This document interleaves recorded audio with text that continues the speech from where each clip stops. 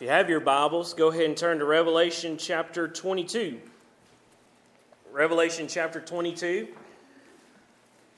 We have been on this journey through the book of Revelation. I counted it up. It has taken us 33 Sunday mornings to go through the book of Revelation.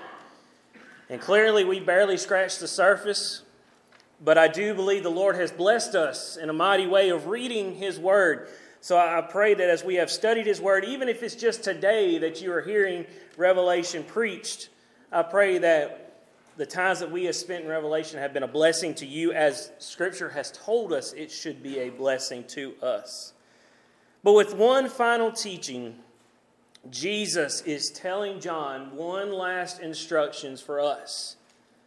Something for us to grab hold of and move forward with as the body. So if you had one last thing to say, one last encouragement, one last instruction, one last warning, what would that be? What would that be for you? For Jesus, He simply brings it back to the Word. He brings it back to the Word of God. No more judgments. We've seen plenty of those. No more battles and wars. We've seen plenty of them. No more great signs from above. Jesus simply shows us that it is the Word of God that ties it all together. So let's go ahead and read Revelation 22, starting in verse 6 and reading to the end. And he said to me, these words are trustworthy and true, and the Lord, the God of the spirits of the prophets, has sent His angel to show His servants what must soon take place. And behold, I am coming soon. Blessed is the one who keeps the words of the prophecy of this book.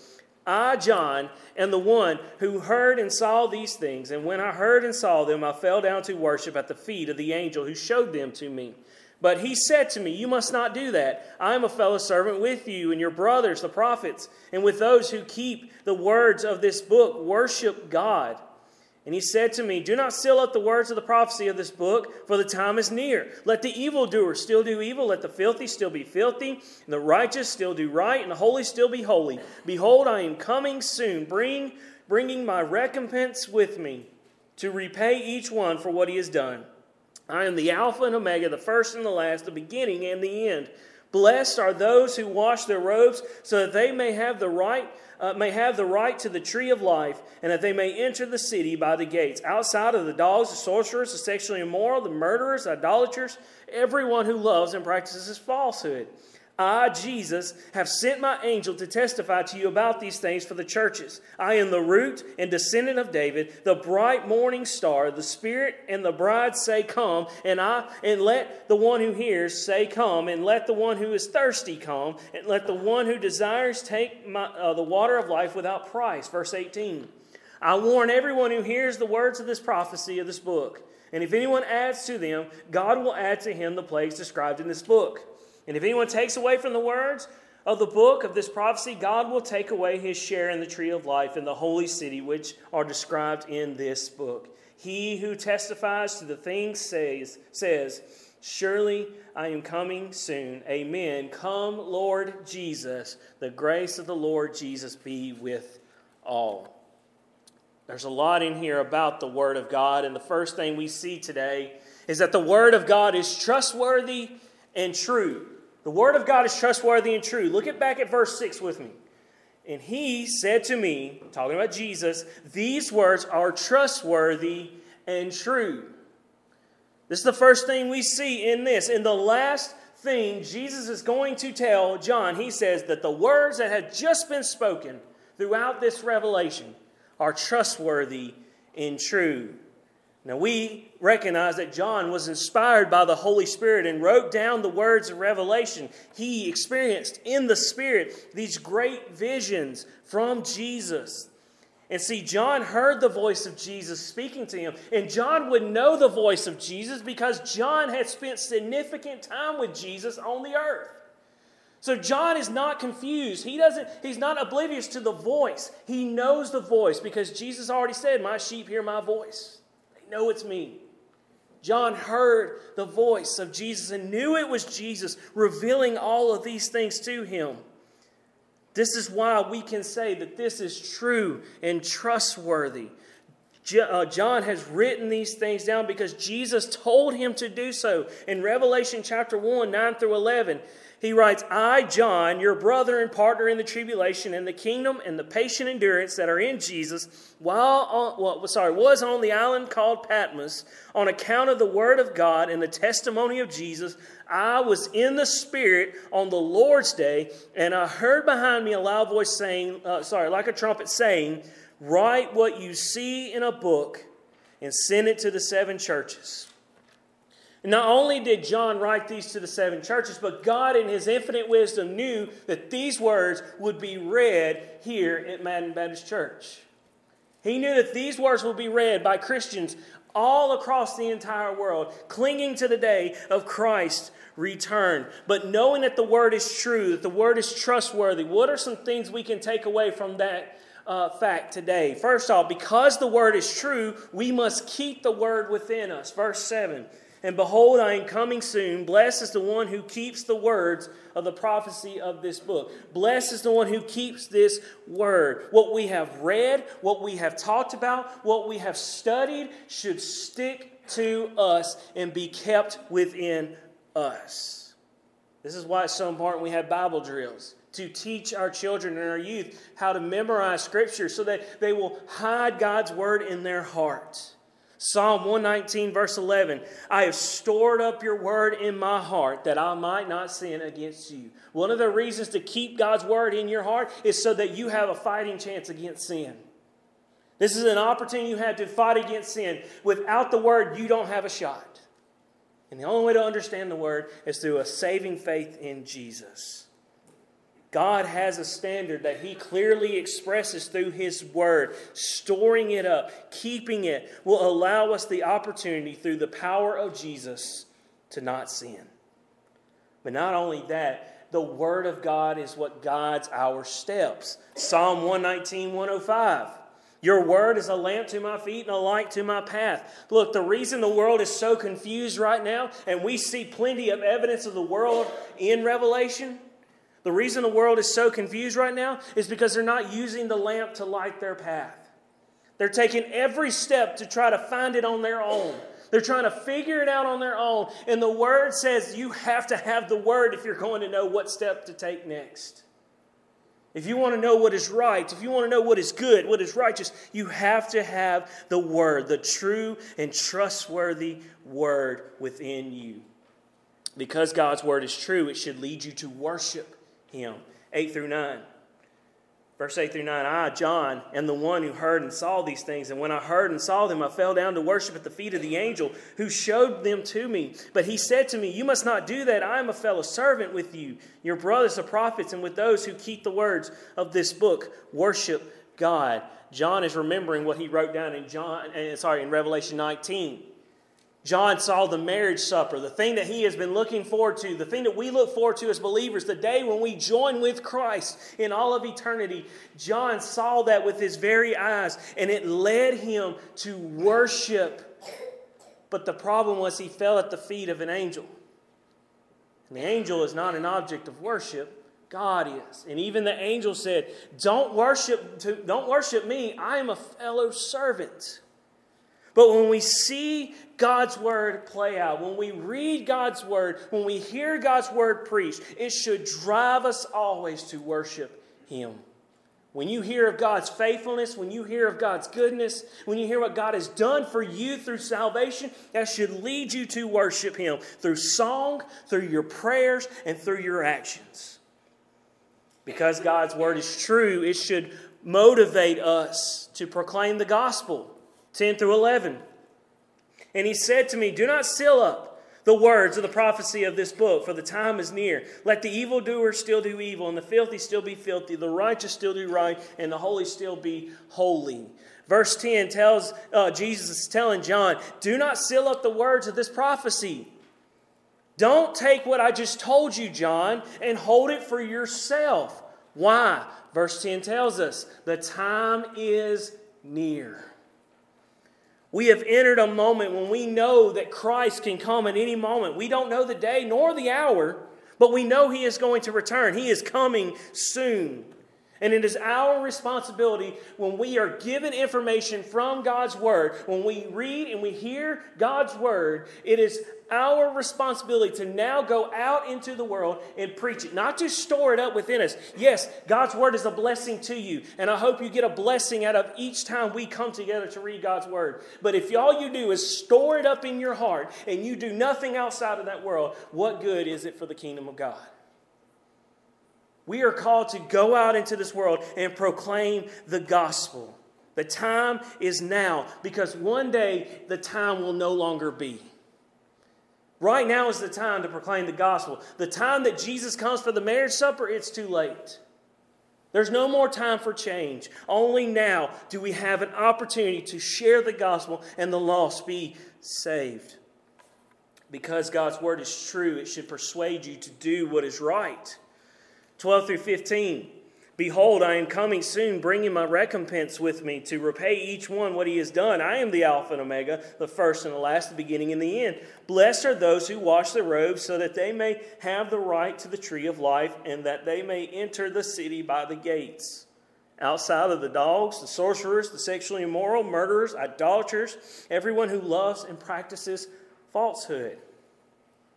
We must do what is right, and what is right is found in the will of God. How do you know the will of God? You read God's word, because it is true and trustworthy. And those who do what is right will receive Jesus' recompense, meaning his reward. And Jesus has all authority to do this because he is the Alpha and Omega, the first and the last. And those who have been saved, those who have had their robes washed, are blessed. And the blessing is found in doing what is right. But let me tell you, your works do not save you. You may think you're a good person. You may think you do good deeds. And that's great. But that doesn't save you. All works is a reflection of salvation. Your works should match your salvation. If you say you're a Christian, your works have to match. Because none of us do good without Christ. And it is Christ who makes us good. It is Christ who gives us salvation. But there are those who don't do right. And it says they are outside. Outside what? Outside the city. The New Jerusalem. These are the ones who practice things for themselves. They chase everything of the world and it's never any good. Their fate is the same as Satan, the demons. They all will face the lake of fire. Only Jesus can save us and put us on a path that is right. Which leads us to this point. Because God's word is true, it will invite you to salvation. God's word is going to invite you to be saved. Look at verse 16 and 17. I, Jesus, have sent my angel to testify to you about these things for the churches. I am the root and descendant of David, the bright morning star. The Spirit and the bride say, come, and let the one who hears say, come. And let the one who is thirsty come. Let the one who desires to take the water of life without price. Jesus is inviting you today. Maybe today you say, you know what, Pastor, I've never put my faith in Jesus. I've never made that decision to trust in Jesus, to trust in His Word, and to follow after Him. Well, there's hope for you today. And the request is this: come to Jesus. Come to Jesus. The Word of God is proclaiming to you that there is nothing else that can give you what Jesus can. There are so many people that desire ultimate satisfaction. It's something all our bodies crave. All of our minds crave, our hearts crave. But the problem is many times we don't chase the one thing that will give us the ultimate satisfaction. We chase everything else in the world. This is what Babylon did. We saw Babylon.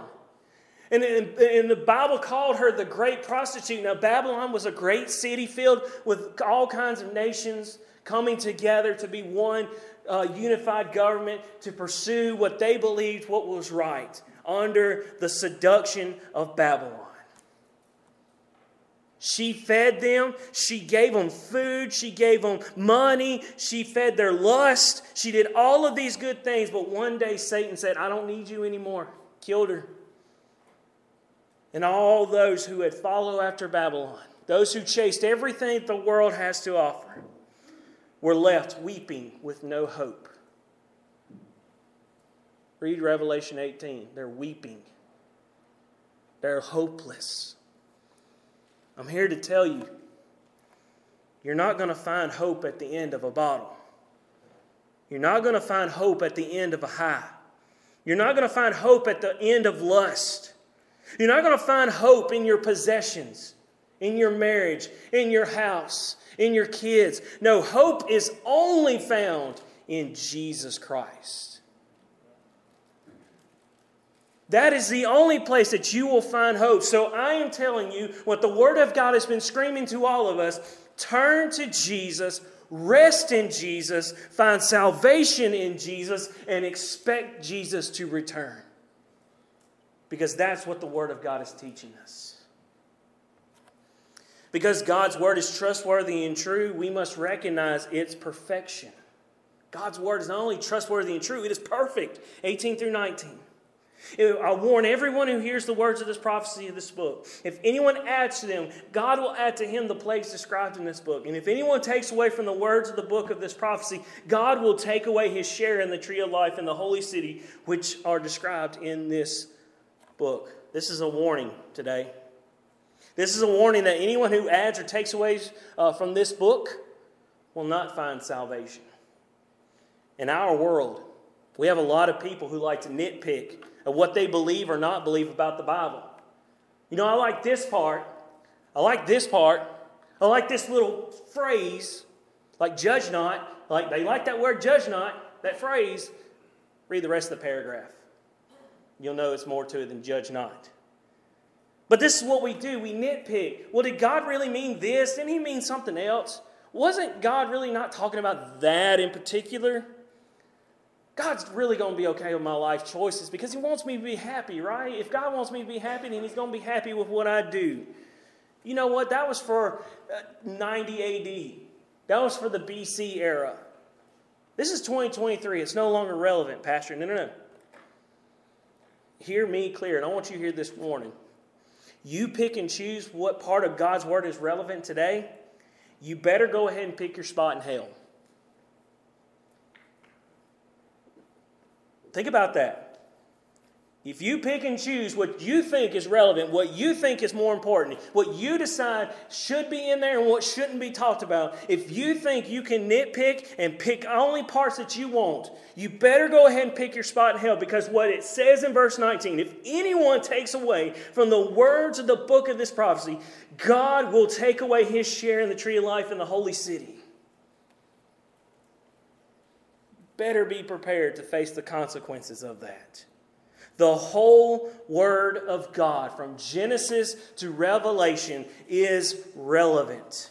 It all intertwines itself to give us a complete revelation of God and his will for our lives. Again, God has created a standard for our lives, church. And the standard is clear. He gives you expectations for your marriage, for your friendships, for ministry, for leadership, for salvation, for raising your family, how you treat your body, your value, and your worth. All of it is found in the Word of God, and we have no authority to add or subtract from the Word. You don't get to say God is okay with these choices. Judge not, right? Listen, God's Word is without error. There are no mistakes in God's Word. There are no contradictions. And if you think you see something wrong, then you must check where your heart is. God is clear, and he does not need our sinful, arrogant pride to fix what he has already made perfect. He doesn't need our help to make what is already perfect. But the last thing I'll say today, God's Word is perfect. It's true. It's trustworthy. We should keep it within our hearts. We should go out proclaiming the gospel.